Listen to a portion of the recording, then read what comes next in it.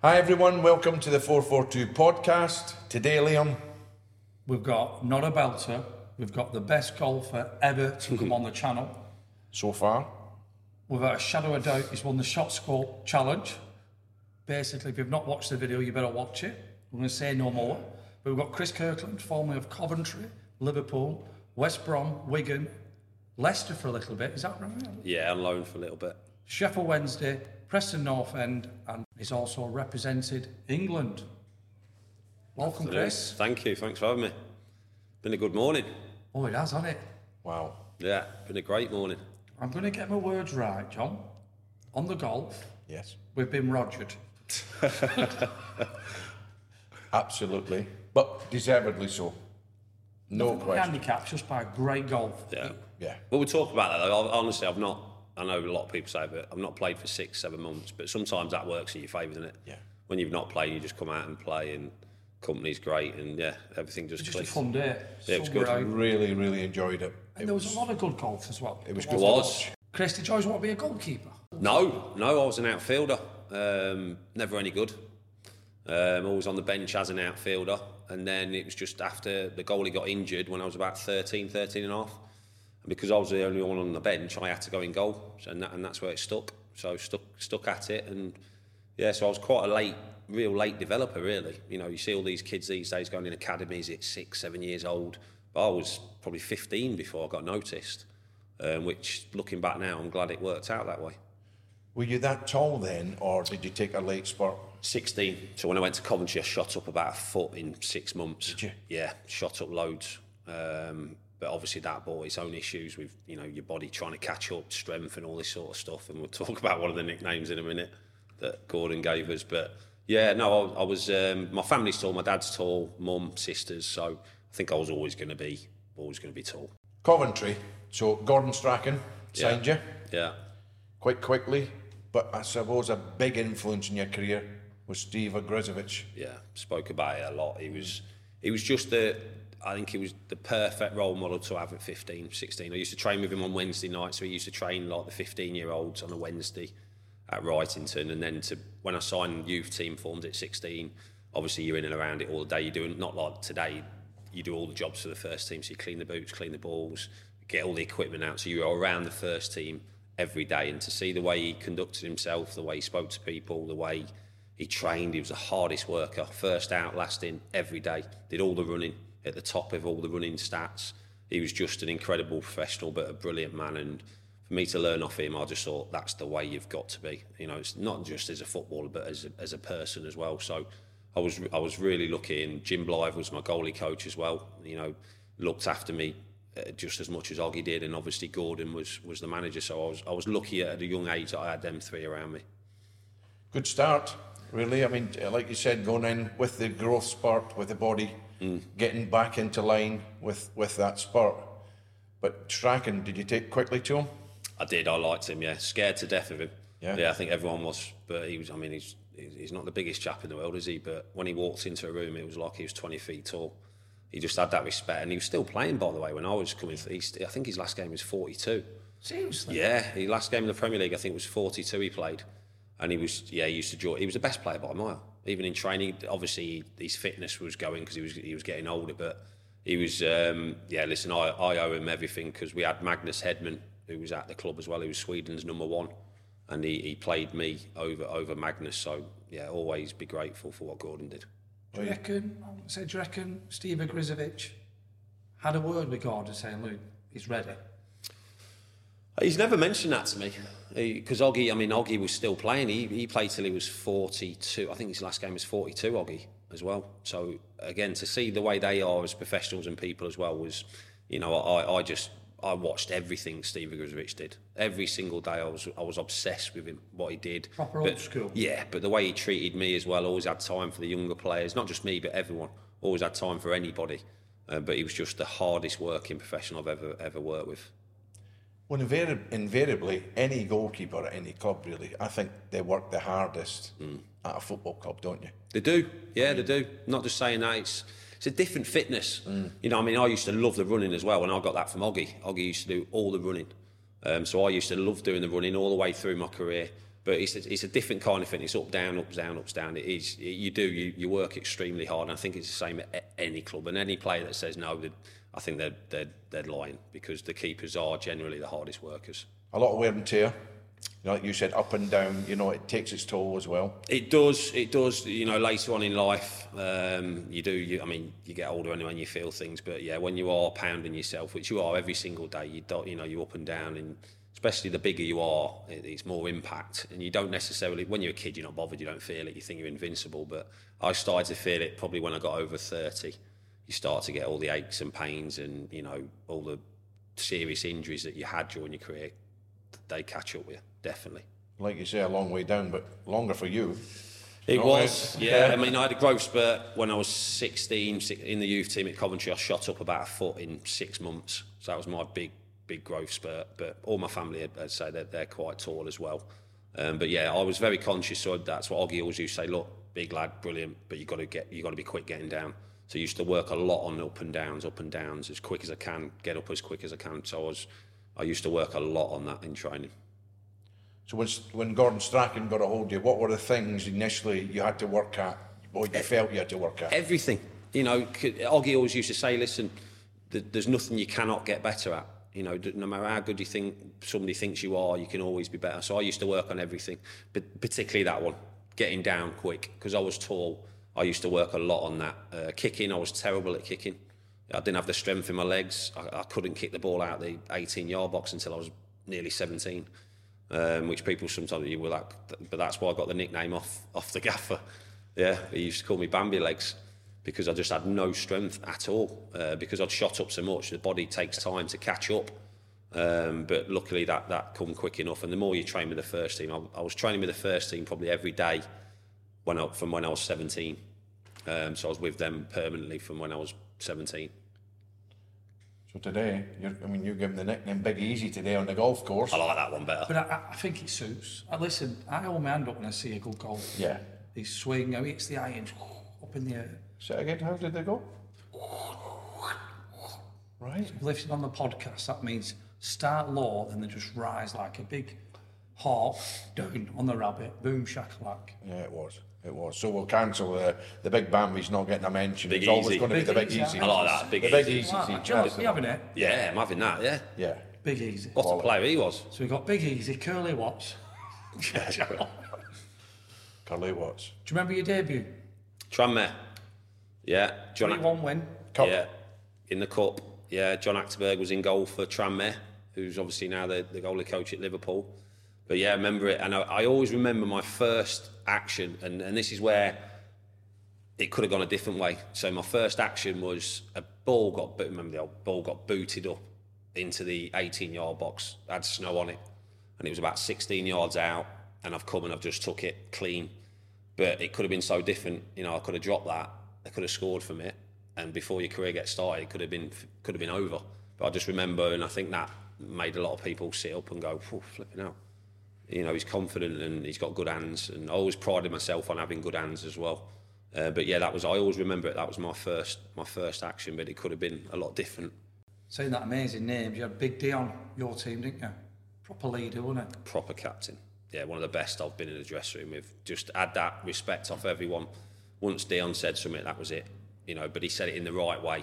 And if you needed any advice, anyone weren't sure on something, decisions needed making, it was always to Dion. And he captained that dressing room and manned that dressing room brilliant, better than I've probably had any captain do it during my career.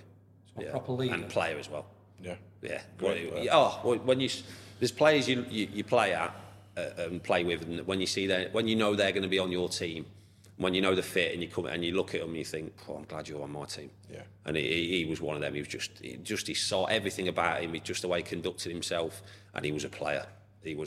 Probably still don't. I don't think he gets credit for how good a player I'll tell you he was. another one. Emil Heskey. People always say, when we was at Wigan, particularly when we was at Wigan, if I knew he was playing, if he wasn't playing, I would be a bit like. But when I knew he was playing, you only know these players when you're on the pitch with them, what these players do for you as a team, and he was another one of them, Emil, definitely. Do you think it's a case of when supporters watch the game at times, they look at it and think, and they criticise? Yeah. you know exactly what he's doing. We for see the it team. day in, day out. You do, and the way he is in the changing room, and the way he inspires other people, the way people respect him, and he gets the best out of other players. And he's always been one of the best I've played with, Emil. Yeah, and one of the first on the team sheet for me. So there's money coming in the Premiership, then there's more foreigners coming in. Coventry signed 2 Moroccans, didn't you? Is it? Yeah, Hadji and Chippo. Chippo, yeah. Yeah. I remember Hadji, I think, was he the better player? Hadji was the one that was it got a the clown? headlines. Yeah. Chippo was a grafter in midfield, but Hadji, they're brilliant lads though. Took to the dressing room, they didn't shy away. They bought into the culture, and they fitted into the dressing room as though they were born in England. Yeah, they were magnificent and brilliant players. Yeah, he had some engine on him, Chippo. And Hadji could mesmerise you with some of the stuff he could do. So we're going through here now, 2 great players. Yeah. Dublin there as well, but you had at one stage John Hartson and Craig Bellamy. We did, Big John. Yeah, listen, we had some. Again, I was lucky because Paul Williams, Richard Shaw, David Burrows, Gary Breen. I was lucky. Roland Nielsen, who was just the ultimate professional. You know what? Viv Anderson said that, didn't he? Roland Nielsen. Yeah. And down the line, Sheffield Wednesday, wasn't it? Yeah, just the ultimate professionals. You looked at these guys and they were just they did things properly. So again, I was lucky that I was in a team and in a squad that had some outstanding people, but professionals as well. But yeah, Bellas was different. He was chirpy. I used to pick. So when he moved from, was it Norwich he come through? Was it? Yeah, it would have been about 6 million, I think. Yeah, so he stayed in the Hilton at Coventry, and I used to go by that every day to get into training, so I had to pick him up. So Gordon said to me, look, can you pick Craig up in the morning? So some mornings he'd get in the car, not say a dicky bird, get to the training ground, get out, not even say, oh, thanks, Chris, thanks for the lift.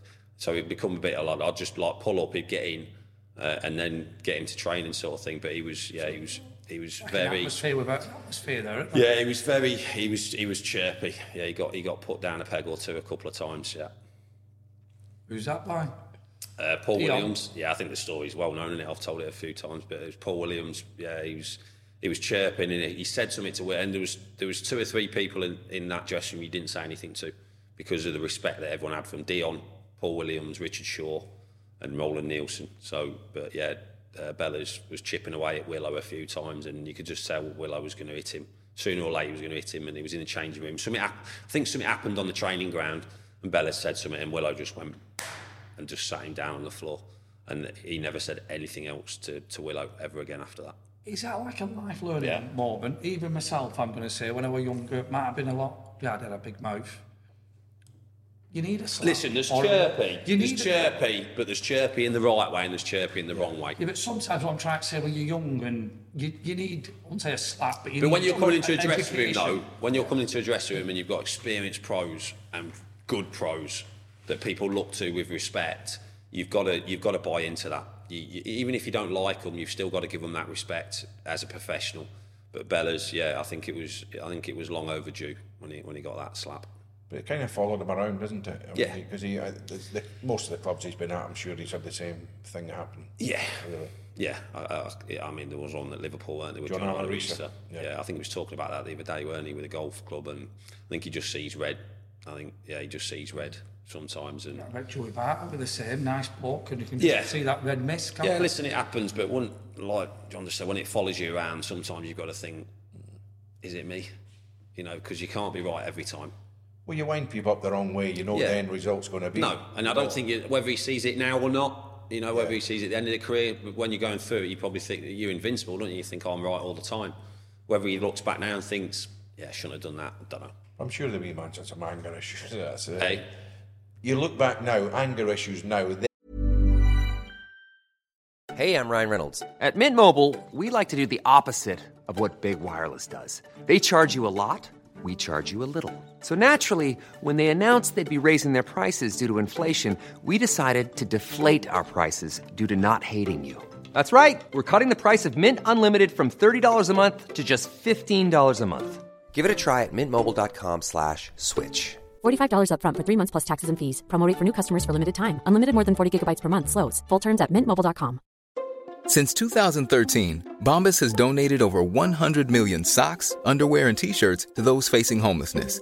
If we counted those on air, this ad would last over 1,157 days. But if we counted the time it takes to make a donation possible, it would take just a few clicks. Because every time you make a purchase, Bombas donates an item to someone who needs it.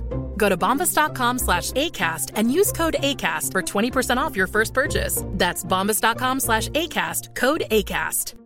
Burrow's furniture is built for the way you live. From ensuring easy assembly and disassembly to honoring highly requested new colors for their award-winning seating, they always have their customers in mind. Their modular seating is made out of durable materials to last and grow with you. And with Burrow, you always get fast, free shipping. Get up to 60% off during Burrow's Memorial Day sale at burrow.com/ACAST. That's burrow.com/ACAST. burrow.com/ACAST.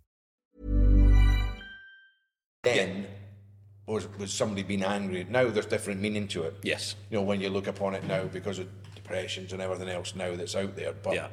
you know, at that time... Well, he had it with Shearer as well, didn't he? Yes. Had it with Alan Shearer at Newcastle as well. So Yeah. listen, you've got to, when it happens so many times, you've got to take a look at yourself sometimes. Yeah, once too many. Yeah. Back on the pitch, 23 games for Coventry. Yeah. People looking at you now, there's interest from Liverpool and Arsenal. We've already worked out you're a boyhood Liverpool fan, stood on the cop. Was there any chance you're going Arsenal? No, never. I think Man U were interested as well at certain points, but no. I was happy at Coventry. We've been relegated. I wanted to stay to try and get us back up, but we all know, you know, with finances these days, when particularly back then. But they never put any pressure on us to leave. You know, they said, look, if you don't want to go, we'll keep you, not a problem. But because it was Liverpool, and it was actually funny because I was at a fire and safety meeting for Coventry youth team, so I was still involved with the youth team as well. And I got a call off an agent saying, look, Liverpool are going to bid for you on deadline day.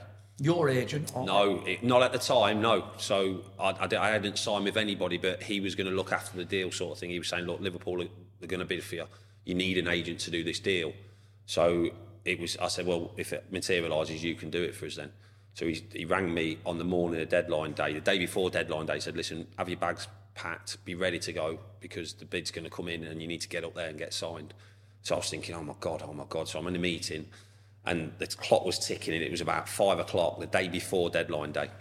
And then Gordon Strachan popped his head round the door and I knew what it was as soon as he come, and he just went, Kirky, like out he come. And he sat me down and said, look, Liverpool have just bid for you.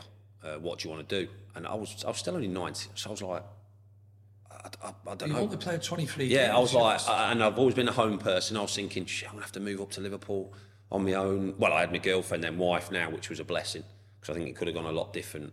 But I was thinking, I don't want to go. And Oggy was at the ground for something, and Gordon went, look, Steve's here, do you want me to go and get him? And Oggy come in the room, and Gordon explained to him, look, Liverpool had bid for him, and Oggy went, what are you still doing here? He said, get in the car and get up to Liverpool. He says, you know, you've done your stuff here now. You're only young, yes, but it's Liverpool. You know, get up there. He says, and as soon as you see the place and everything about the history, and he says, you won't regret it. And that's what I did. I said, right, we'll go up there. So we got up there about 10 o'clock at night. I was in a scanning machine till 2 in the morning. Went down to the training ground the next day, met everyone. And it was international weekend that weekend. And this is the thing that sticks out. Gerard Houllier was back in France for family with his family, because it was international week, and he actually flew back a day before he was meant to come back and picked me and Leona up himself. Wow. Yeah, and that's a touch of class, that, isn't it? That's the special man he was. Yeah, Phil Thompson picked us up from the hotel. He went, I've got a surprise for you, and we drove to the airport and picked Gerard Houllier up. He said he wanted to come back a day early and just to help you settle in and stuff like that. And then we went to Anfield, and I was still not signed by this point. And I was nervous, and Rick Parry, who's the chief exec, said, look, do you need a minute? I went, I do, yeah. He went, do you want to go down to the pitch? And I went down to the pitch, and I went and stood where I stood as a kid, as a 7-year-old, in the cop. And there was all seats there now, obviously, this time, and all the hairs stood up, and I just said, look, let's sign, let's do it. And I went back up and signed. Wow. Yeah. What was your dad like? Oh, it was ecstatic. Yeah. Yeah, Leona, as I said, I was lucky that I had Leona. To move away from home is hard anyway. My parents, they were never going to move, and she moved up with me, and that made it a lot easier. Yeah, but yeah, it was as soon as you sign, then you're thinking, why did I wait so long for? But it was I was nervous. You know, I was happy at Coventry. I didn't want to leave home, But as soon as you got up to Liverpool and you see everything, the players, and it was amazing. Did you have any self-doubt? I mean, I'm thinking that, like, Not then. You watching as a kid, looking onto the pitch and thinking, am I good enough to be here? Not then. When you're a kid, no. I think when you're younger, you're fearless. You know, I don't think I started to feel the pressure a little bit when I got over 30, when your body slows down a bit, when you're not as sharp as you once was. You know, I used to come and take everything in the penalty box. I was known for that. I used to come and take everything clean, catch it, distribute. So yeah, I wasn't phased at all back then. Yeah, not at all. Just down to moving home and leaving. It was just literally that. That's all. That's what I was nervous about. Yeah, but again, luckily I had Leona with me, which made it a lot easier. Yeah. Did you even get close to going and meeting with Arsenal or any other club? No, not interested whatsoever. No. It's a good deal for all, isn't it? Eh? It's a good deal for all. Coventry 6 million. You got 6 million. Did you know you were like the British record transfer fee? No, I didn't even know what my contract was when I signed, because... You didn't know? No. To your agent, or just didn't want to know? No, didn't know, because Oggy said to me, he said, listen, don't worry about all the money and stuff. He says, you're going to Liverpool. Liverpool are a club that respect people, are good with contracts. You're going to Liverpool, you know you're going to be looked after. And that was it. I found out after what it was, obviously, when I'd signed and stuff, but I didn't go in and say, right, how much they're going to pay me? You know, and I want this, I want that. Yeah. I just said, right, well, you know, the deal's the deal, that's it. Because you know you're going to get treated properly by Liverpool. They're not going to stiff you. Yeah. You know, they've got wage structures and this is what people get and stuff. So, you know, Oggy said that to me. He says, just whatever they put in front of you, it will be right to sign it. So when Houllier met you, did he say you're going as a number 2, number 1? Yeah, so he picked us up. He was in the front, turned around. He was asked how Leona was, you know, saying, are you okay moving up? Anything you need from the club? We've got people that look after partners and everything like that. Because he knew that you needed to be happy off the pitch to be happy on it. Yeah, and he was a family person. He was always interested, always making sure your family was okay. He said, look, we're signing Jersey as well, same day. He's going to be number 1. You come in, learn from him, learn from the players, and when you're ready, you'll play. And he was true to his word. It's just unfortunate, every time I got in, I got a serious injury that knocked the stuffing out of us. What was it like, first day training, when all the big guns come back from international? Yeah, I remember Michael walking in, Michael and Stevie, Gary Mack, and, you know, Sammy Hippier. I mean, yeah. But then you look around, you think, wow, you know, this is why you play football for. You want to play with the best. And I was in a dressing room with some of the best players in the world, and it was an honour and privilege. Everyone great here? Yeah. Straight away? Straight away. Yeah, straight away. Emil was there, Hess was there. Sure. Brilliant, yeah. You just mentioned a player there, I think, had a big hand also in your transfer, Gary McAllister. Gary Mack, yeah, he did. He was at Coventry with me when I was in the youth team and breaking into the team. And then he moved to Liverpool, did what he did. He won 5 trophies in his first year at Liverpool. Legend straight away, and rightly so. But his wife wasn't very well, and he'd come back down to train with Coventry to keep his fitness up. And he's gone back up and said, look, I've seen Chris when he was here, and now I've seen him now. So you've got to sign him. And he was ringing me every few weeks saying, look, Gerard saying, brilliant, you know, he's watched you play this game. Because Gerard couldn't ring me himself, because obviously he was still tapping up, it was Macca, but he was just saying, look, they're going to sign you on deadline day. But this was like 5 months before, so you're thinking, well, things are going to change by then. You know, he's miles away, but every few weeks he was ringing me.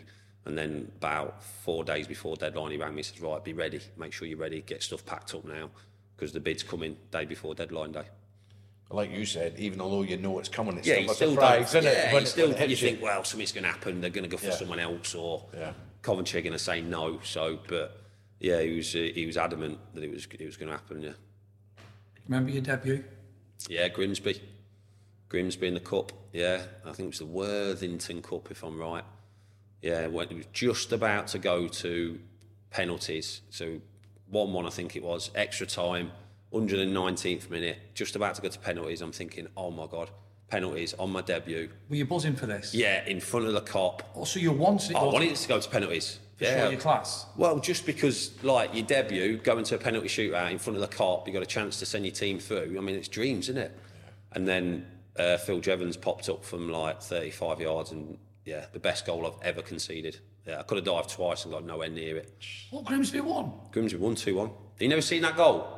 Oh, no, but it's on now if it's about. Jeez, I didn't know that. Phil Jevons, Grimsby goal, just put that. And it was, as he's hit it, I thought, oh my God, I'm not getting nowhere near this. Just one of them shots you know as a keeper. Yeah, but it was just about to go to penalty shootout. Do you know that, a keeper? You know when you have the long range shot? Yeah, you know you're beat sometimes, yeah. And people might think you're not moved. Is it just because you know? You just know. Can't get there. No, you just know Instinctive. you're not getting there. Yeah, you face that many shots and you just know some shots, you're thinking, I'm not getting nowhere near that. Yeah, and it was, you'll Google it later on, yeah. Oh, well. Yeah, but I was devastated, yeah, because I was thinking, oh, God, it's nearly gone to penalties. And he's an Evertonian as well. And John's giving it me now for stats, not having a clue. Well, a word later, Liam. What I am going to say, was there a number 3 goalkeeper then, or was it just you two? Peggy Arfexad. Right, so Yeah. I would imagine, now knowing a little bit more, you all got on, goalkeepers. Brilliant. Yeah. Everywhere we went. I've never had, personally myself, I've never had an issue with another goalkeeper. There's been groups I've been at where some of them have not liked a goalkeeper, but I've never not got on with it. You have to. You have to. You can't make it. Yeah, you have to get on because you're together that much, and it's it is the keepers' union. You have to get on. I mean, you guys are knitted together because you're like a separate department, aren't you? I mean, that's the way it goes, and then you get called in to train the rest of the guys, but you work so close at hand with each other. Yeah. You have to get on. Yeah, and then when you've got youngsters that train me as well, like you'll have the youth. You've got to be good with them. Yeah. Because they're the next generation. You've got to help them. But some keepers I've worked with, they're focused on themselves. But you learned that off Steve Ogrivovic. Yeah, I had that from an early age. You've carried that on. I've tried to all my career, tried to pass it on. So anything. The 2 lads when I went to Sheffield Wednesday, I used to commute from Liverpool. I used to get in for like 7:30, so I used to go in the gym and do all my core stuff at like 8 o'clock in the morning. And Andy Rhodes, who was the goalie coach, said, right, Kirk is in the gym at 8 o'clock, you two are in the gym at 8 o'clock. So the young lads that were local, they're only like 17, 18, they had to come in the gym with me in the morning, at 8 o'clock in the morning, every morning. Learning the right way, though. Yeah. What a man he was with Andy Rhodes. What a character he was. Yeah, brilliant. Yeah, he's a good guy. Yeah. He likes his golf.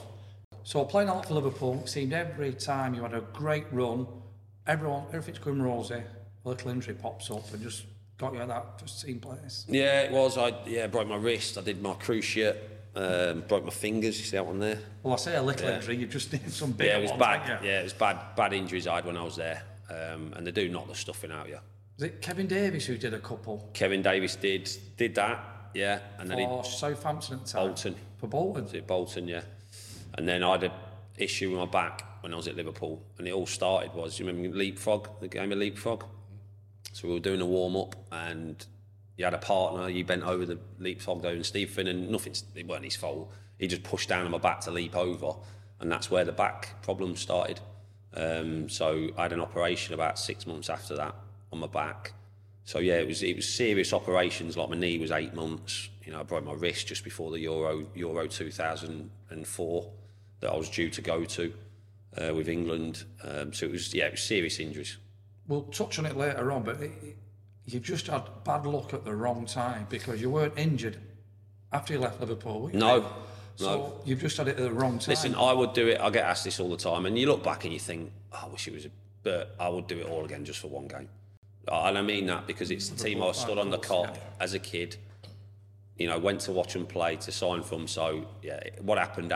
Yes, I should have made more appearances, but I didn't. Simple as that. But I'm just... to play for Liverpool once was my dream come true. Well, you did that. So, Rafa come in. Yeah. He's had a bit of bad press about dealing with people. He might have mellowed now. What was it like? I hope he has. Not good. Not good. Man management. Opposite to Houllier then. You went and picked you up himself. Chalk and cheese. Yeah. I think this is why a lot of us were a bit like, oh my God, because it was chalk and cheese. He took me actually, so his first session, met him, he says, well, I'm taking you for a session. So he took me for a goalie session, Rafa did. Straight away I'm thinking, alarm bells. Yeah, I'm thinking alarm bells. Well, he's took me out, right, and I'm thinking, oh my God.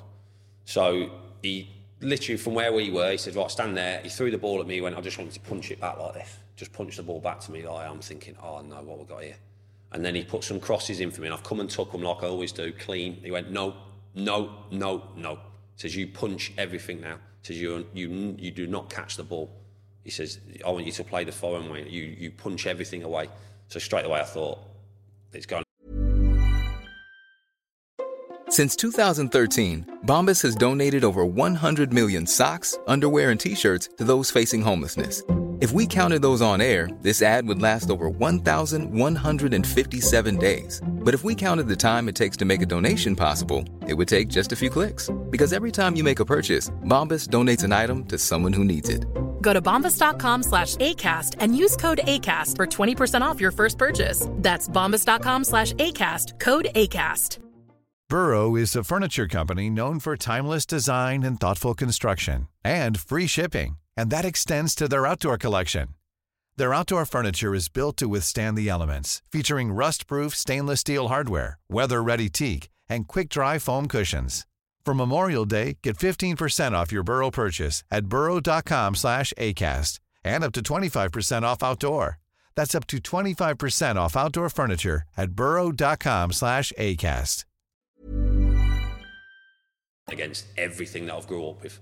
And I just knew that eventually things wouldn't work out there, and it didn't. But yeah, you couldn't go and see him about if you had an issue back home or you need to go your missus to a doctor's appointment, whatever like that. He was just football. And he didn't want to know unless it was about football. Just didn't care? Didn't have that personal touch? No.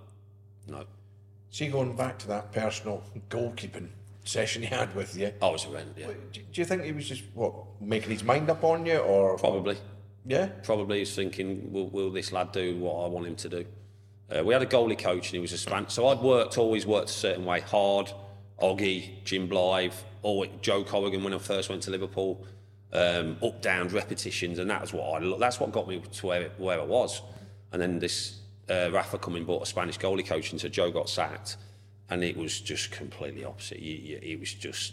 Did he play? Basically, he didn't train. English? There was nothing. Like, the goalie... We would be out training. The goalie coach would still be inside in the building, having a cup of tea. And we'd have already started, honestly, and it'd bowl out like 45, 50 minutes into the session. I'm thinking, what's going on here? And then he'd come over, you'd do a couple of volleys, and that was it. And, yeah, so in the end, me and a young lad at Liverpool, we used to finish training and go down the local park and train each other. Seriously? Yes. Was that a case of job for the boys then? It was just the way they did. Listen, he was the manager. Yeah. He was the manager. So it was his way or you're out. You know, and eventually I had to leave. But it's such a shame because the work ethic that you've built up, you know what I mean, all of a sudden goes down the pan quickly. Yeah. And you feel the need, you've got to go and do extra training just to keep yourself in we shape. we trained in Cowfield sometimes. Yeah. It was just to get that bit of sharpness in. But he's the manager. You know, if you don't do what he wants, right or wrong, you'll be out. So I knew my time was coming to an end there. And then he pulled me back from holiday early. And I was away. Was this pre-season then? Or? This was before pre-season. So you're on holiday? So I'm on holiday, got a call off the club saying, Rafa wants to see you. Come back. So I'm thinking, what's this about? Gone in and he says, right, you can leave. I was like, can you just tell me that on the phone? So yeah, got me up. But that was his way of saying, I'm in charge. You do what I want you to do. But that's, again, no man management at all. Nothing there is. There's no respect there, is No. there? Where were you on holiday? We was in Spain somewhere. Yeah, Spain somewhere. So my missus stayed out because I still had another 2 weeks left on holiday before we were due back in for pre-season. So I just literally flew back in, said that, and then flew back out the day after again. Yeah. So he just inconvenienced you? Well, he just done it because... Asshole, sorry. Well, yeah, listen, I wouldn't do it to someone. But how did the conversation go then? I wanted a foreign goalkeeper. You can... you're English, I want a foreign goalkeeper. You can go. Simple as that. Find a club. Simple as that. Now, you had an agent at that time who sorted your deal. I'm trying to get my head around it. So you're on the way back to the airport. Yeah. Tell the missus. Yeah. Because she'd be thinking what it's about. She knew what was going to happen.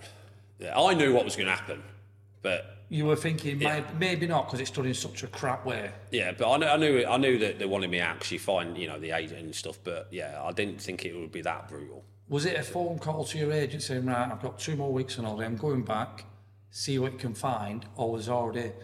He was already doing his own work, yeah, because they know. So he said, listen, that they want you out. So I went on loan to start with, and then I went obviously to Wigan, permanently to Wigan. but they were messing the deal around. So this was it after my loan with West Brom. Can I just That's touch on that summer. He come in and said, right, you can go. Your West Brom loan. Yeah. Started every game, playing great. Yeah. Got an injury. Yeah. If you didn't get that injury, could you have seen yourself at West Brom? Yeah. Yeah, definitely. Yeah. Yeah. So it was that's the other Kevin Davis one. So played at Bolton. We've come and took a cross, and Kevin's hit me in the side with his knee. And I thought, and it made me feel physically sick. Do you know, I've seen some of his tackles. Yeah, and listen, that's just the way Kevin was. But that's the way the game was back then, though. Yeah, yeah. You know, that's the way. After the event, listen, we've got no issues with it at all. That was the way the game was back then. You know, I used to come out and take the ball, but you know, if I needed to hit someone, I'd hit someone. But he hit me as hard as I've ever been hit, and I got to half time, and I was thinking, I don't feel right here. I feel fucking horrendous. I feel terrible. And I went toilet, weed blood at half time. I was thinking, but I'm young and I've just gone to West Brom to get my career back on track. I'm thinking I can't come off. You know, it was only like the 8th, 9th game. I've got to carry on. So I got to the end of the game, could hardly move. I conceded a free kick as well that I should have saved, but I couldn't move. Got home and collapsed in the bathroom, and Mrs. rang the ambulance and got taken straight. So basically, he'd lacerated my kidney. So he's hit me that hard, my kidneys started bleeding. Yeah, so I was out for months with that. But yeah, I would have stayed at West Brom, and they got relegated that season, and went back to Liverpool. I was on holiday. That's when I got the call. You need to leave, and then Paul Jewell rang us at Wigan. Yeah. You were on good things, although they're doing well, Wigan, then, weren't they? So they stayed up. But again, Rafa was messing the deal around, so I was in the training ground for 2 days in the canteen because Rafa was messing around with the deal. And then Paul Jewell said, listen, we are signing you, but I need you to go along with this. So he pulled me in the office. He was brilliant from Paul Jewell. So he pulled me in the office and he rang Frank McParland, who was the in charge of signings at Liverpool as well. And he says, right, be quiet, just listen to this conversation. So Paul put it on speaker. He says, Frankie said, this gets done within the next half an hour, or I'm going to send Chris back down the M58 to you. And Paul's like, be quiet. And Frankie went, right, don't. He says, he's a great lad. Listen, you need to sign Chris. He'll do you brilliant. Paul went, listen, he's been sat in here for 2 days. Whatever Rafa's messing around with, whatever he's doing, this gets sorted out within the next 15 minutes, or he's driving back down. And then he got a call back after like 5 minutes, right, Rafa's agreed to it all. And it was done. But all the message, but that was again Rafa's way of. Why though? Like you just. Mate, I'm in charge. He's in charge. No, he'll sign when I say he's going to sign. I don't get that. Well, you don't get it from the point of view that he's told you can go. Yeah. And really, you're holding the cards then. Yeah, but that was his way of saying I'm still the manager of Liverpool. I'll decide when you actually sign you. Yeah. But then it got done, and I went to Wigan, and everything just clicked.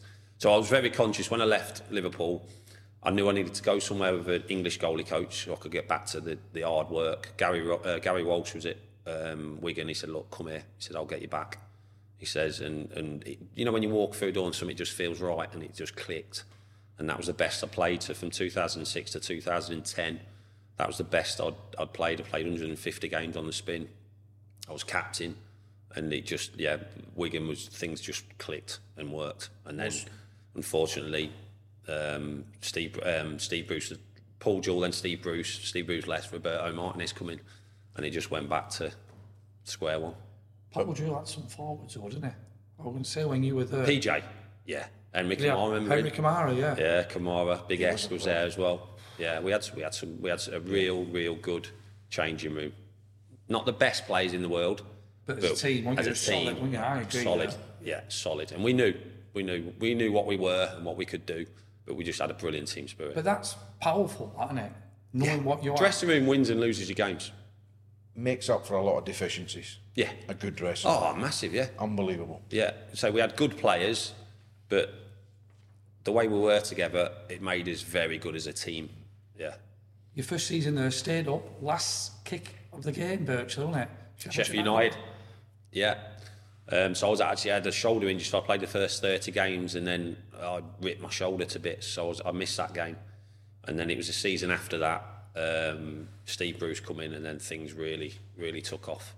I think he like as a man manager then, brilliant. compared to Brilliant. Rafa?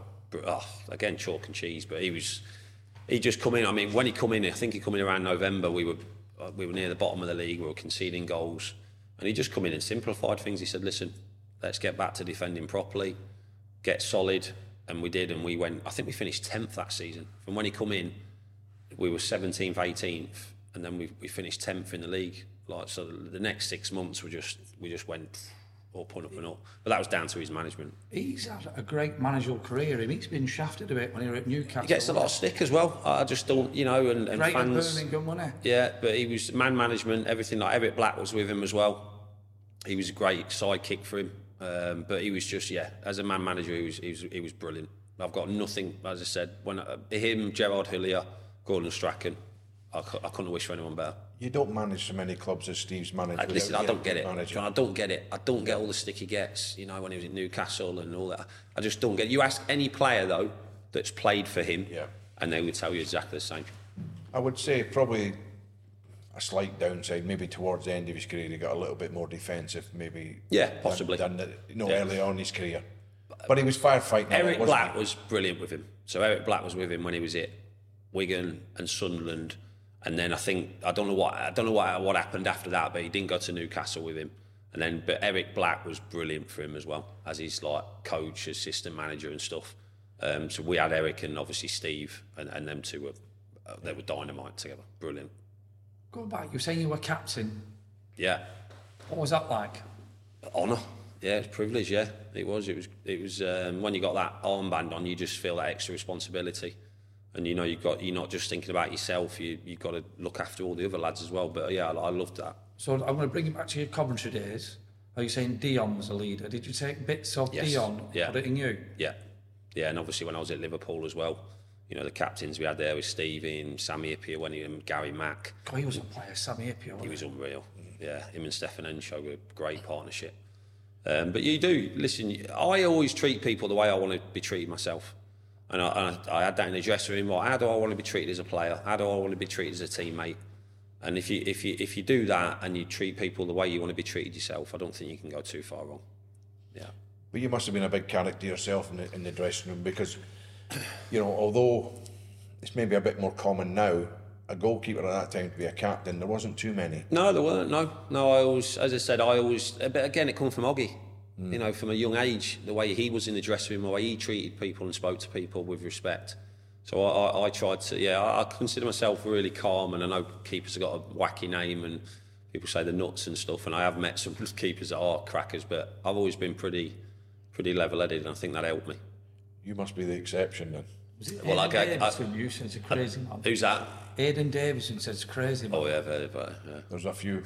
Yeah, listen, I've worked with a few that are mad, but I've always tried to be as steady as I can. What was Dave Whelan like, Mr. Dave Wigan? was great, yeah. Actually, I went back to a Wigan game a couple of months ago, and I sat with Dave, so I got invited back to a game, and he didn't recognise us.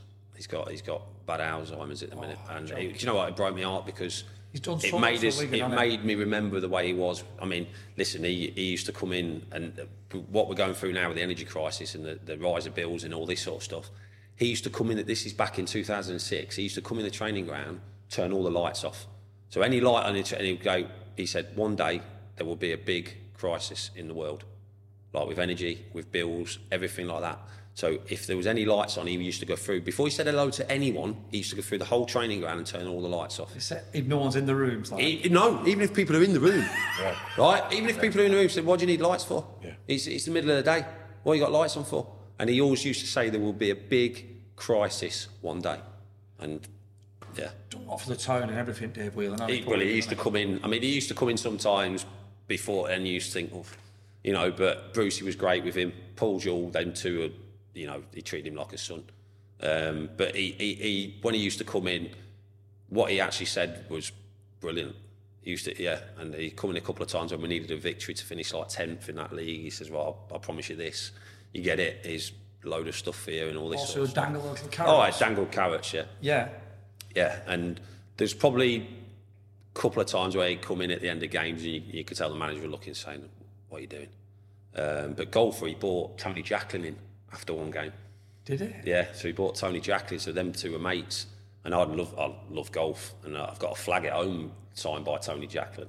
And yeah, so he brought him in. So he did things like that sometimes. But in general, I don't think the managers at Wigan could have asked for a better chairman. He was honestly, he was spot on. So we've had good man managers now, back to Steve Bruce. Then Roberto Martinez come in. Yeah, I knew the writing was on the wall. He brought a Spanish goalie coach in, and again the training went back to. It was just like deja vu, Liverpool days again. I was thinking this is just not going to end well, and it didn't in the end. My game went. I was not getting the training I wanted. I could have gone to Sunderland with Brucey. Brucey moved to Sunderland, and he wanted me to go to Sunderland. And Roberto sat us down and said, "Look, no, you're not going. You're my captain. You'll be here as long as you want to be here." All this sort of stuff, and then got to the end of that season and basically said, "You can go." He says, "I don't want you anymore." Just like that. Just like that. Did he not say a few crazy things when he first come in, first team meeting? Yes, he did. Yeah, he said two. So Brucey left, Roberto come in, and he sat us all down in the meeting room and just said, "Look." The first two things he says, we were 17th in the league at the time, struggling, and we knew, like we said, we knew we had good players, but we weren't. He went, "You are a top 6 team." He says, "I'll get you in the top 6." And we looked at each other thinking, "This, we're not that good." And then the other thing he said, which was horrendous, was he said, "Who's got kids?" And like I had a daughter, and a lot of the lads had kids and all that. And so we all put our hands up. He went, "Shouldn't have kids till the end of your career." He says, "Would you say he's lost a dressing room straight away? The first 15 straight years? away. Wow. Honestly, said that. Without a doubt, yeah. Yeah. He's got 5 kids, so he would have had a couple by then, wouldn't he? I wouldn't have played for My Wigan. daughter was like 3-4 years old at the time. Yeah. A lot of lads had kids, families. And, like I said about Gerrard, he wanted you to be settled down, wanted you to have a family and stuff like that. But, yeah, Roberto's, they were the first 2 things he said straight away. So, yeah, he lost the dressing room straight away. Were you looking for a club in your head straight away? I knew eventually what was, after a couple of weeks, you just know. The training was not what I wanted. So 2010 to 2012, I only played 2 games, both against Bolton, because Ali Al-Absi come on loan, and he couldn't play against Bolton, so I played them. But yeah, he liked to talk a lot, Roberto. He liked to, yeah. So yeah, didn't listen. Is what it is. 2 years when 400 will do. Like I said, he's the manager, and if you don't buy into that and you don't do what he says, you're the one that's going to suffer. If he's still at the club, you're the one that's going to suffer. Yeah. See, when you say, like, obviously back to square one with the training, etc., Spanish goalkeeping coach comes in, did you go to the manager and say, "Listen, the training isn't good enough for me"? I just said, "Listen, I need more." I said, "No, I said I need more repetitions. I need, there's stuff that's got me to where I am before you come in. I need that." And he was like, "No, this is the way you're going to do things now. This is the way the training goes." And I tried to have a chat with Iñaki, the goalie coach. He was a lovely bloke, but I said, "Listen, I need different. No. This is what you need now. I've looked at this is what you need to do." And I was just thinking, eventually, it's just not going to work. And then when I left Wigan in 2012, I knew I needed to go to somewhere with a British goalie coach again, Andy Rhodes. So he rang me and said, "Look, I'm at Sheffield Wednesday." He says, "I know what you need. I've watched you all your career. I know what makes you tick. I've spoke to people. I know what training you need. Come here and I'll get you back to your best." And I went there again, and it just clicked like that. Just like that. I went and played 90 odd games on the spin at Sheffield Wednesday, won Player of the Season first year. And think, but again, I know people say, "Well, your mindset's just telling you that. You need to train that." No, that's the way I've been brought up since I was at Coventry, since I was 15, 16. That's the only way I know to train. Well, it's no coincidence your most consistent time as a footballer was with Wigan. Yeah. Your second most consistent time was Sheffield Wednesday. Yeah. You were happy with both training coaches and your training. Exactly. Yeah, exactly. No, it makes you question the mindset. It's not about you. This is the thing that does me. If I go and coach somebody now, it's not about what do I want as the goalie coach. It's right, what's best for that keeper, or what's best for that player, what makes them tick. It's not about a lot of coaches these days. It's about them, and they'll do things about, look at me, I'm doing this and that. It's not. It's about what's best for the player, and that's what I try and do. Yeah. Makes sense. It just makes proper sense, doesn't it? It's not art, it's common sense, isn't it? But a lot of them, you go back to a lot of the old, they've got egos in there, and this is the way you do things. This should be it. It's about me. It's about. Would you say that's from people then who have not been a better player? Because obviously, I'm going to put it in what I've learned since doing these podcasts. Say you have an ex-pro, been a good pro, latter end of his years, he looks after himself different because he knows he needs that for his body. It's like John made a great comment the other week. Don't run the batteries down in the week, save them for Saturday. You adapt. Yeah. So if that's you learning, when you finish football, you should have learned that. Yeah. Then people have got good management. Yeah. Hence, Steve Bruce, he played till his latter years, didn't he? Yeah. So he knows this. Yeah. Might be right. That's what I do now. So I had to. You have to adapt. So I knew what I needed. Monday, Tuesday. Monday was after you'd played, you'd still be a bit stiff, so you'd take it. Tuesday was flat out for me. I would train as hard as I could on a Tuesday. Wednesday you'd be off. Thursday, Friday, then you tune in yourself for the game coming up on a Saturday. And all you can do is offer advice. So if somebody asks me, well, what do you think I should be doing? I say, well, what are you happy doing? What's got you to where you want to be? What do you want to go to next? And then you try and take little bits and help them, but it's about them. It's not about the coach. It's about the players. Well, it's about the players. It's trust as well, isn't it? The trust is a big issue, and I think once you trust a player, or the player trusts the manager or the goalie coach, that's when you get your. And you can say to them, look, try this. Maybe this could help you. And if they come back and say, well, actually, that has helped me, or no, that's not really for me. Okay, that's fine. Not a problem. But some coaches then will take that as though, well, he's doing what he wants. He's not listening to me at all. Yeah. But if somebody tries it and they don't like it, as I said, they're the one that has to go on the pitch and cross the line. Do you think, a goalkeeper especially, do you think it's the case of, goalies union, right, straight away, but you don't want to be called lazy as well? No. You know what I mean? Because when you look at it and then all of a sudden you take it personally, if it's easy training sessions and you need more, well, I'm not being lazy. We used to be out on them trainings with Rafa and Roberto, sometimes 2.5 hours. And you don't need to train for 2.5 hours. You just don't need to. And you used to come in thinking, I've actually not even broke sweat. I've actually not done you've done nothing for 2.5 hours. And the more of them you do, it demoralises you, and you're thinking, this is just not doing us any good at all. And listen, Roberto come in and they won the FA Cup, same year, what everyone forgets, they got relegated. So they won the FA Cup, but still got relegated, but he's always remembered for winning the FA Cup, not getting relegated the same season. So, but listen, like I said, I'll never turn effing blind and stuff like that. All I'll talk about is the experiences, and he should have done things a lot better, and you just want honesty. Yeah. If you're not going to play, if he's not for you, come in, right, you're not for me, Chris. I'll help you get another club or whatever, but don't say you'll be here, you'll be captain, you'll be here as long as I want, you're not going to Sunderland, that's not happening, and lying and stuff like that, because he knew what was going to happen. He knew I'd be out at the end of the season, or he was going to bring another keeper. Do you think it was a case of, because it was Brucey at Sunderland, that he didn't want you to go there? Probably. Yeah. He didn't want it to come back and backfire on him. Yeah. Listen, I didn't really. We was happy. Lucy was only 3 at the time. 4. Would I have gone up there? Probably would have done. If the bid would have come in, I'd have probably, because it was Brucey, and because I'd played my best under there. Nigel Spink, who come in after Gary Walsh, the goalie coach, was up at Sunderland with Spinksy. I had Spinksy at Wigan as well. Played my best football.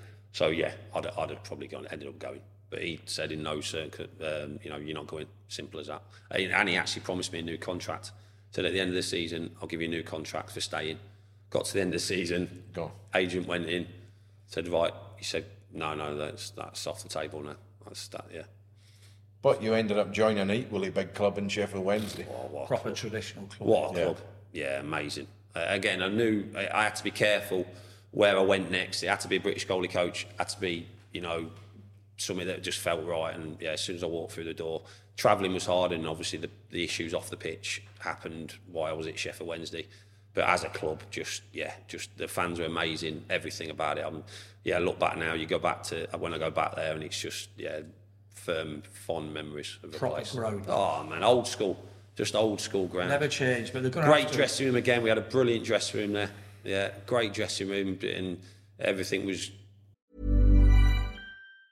Hi, I'm Daniel, founder of Pretty Litter. Did you know cats tend to hide symptoms of sickness and pain? I learned this the hard way after losing my cat, Gingy. So I created Pretty Litter, a health monitoring litter that helps detect early signs of illness by changing colors, saving you money and potentially your cat's life. Pretty Litter is veterinarian developed, and it's the easiest way to keep tabs on your fur baby's health right at home. Go to prettylitter.com and use code ACAST for 20% off your first order and a free cat toy. Terms and conditions apply. See site for details. Planning for your next trip?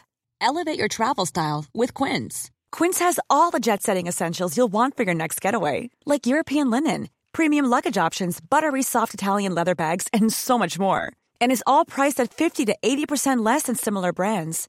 Plus, Quince only works with factories that use safe and ethical manufacturing practices.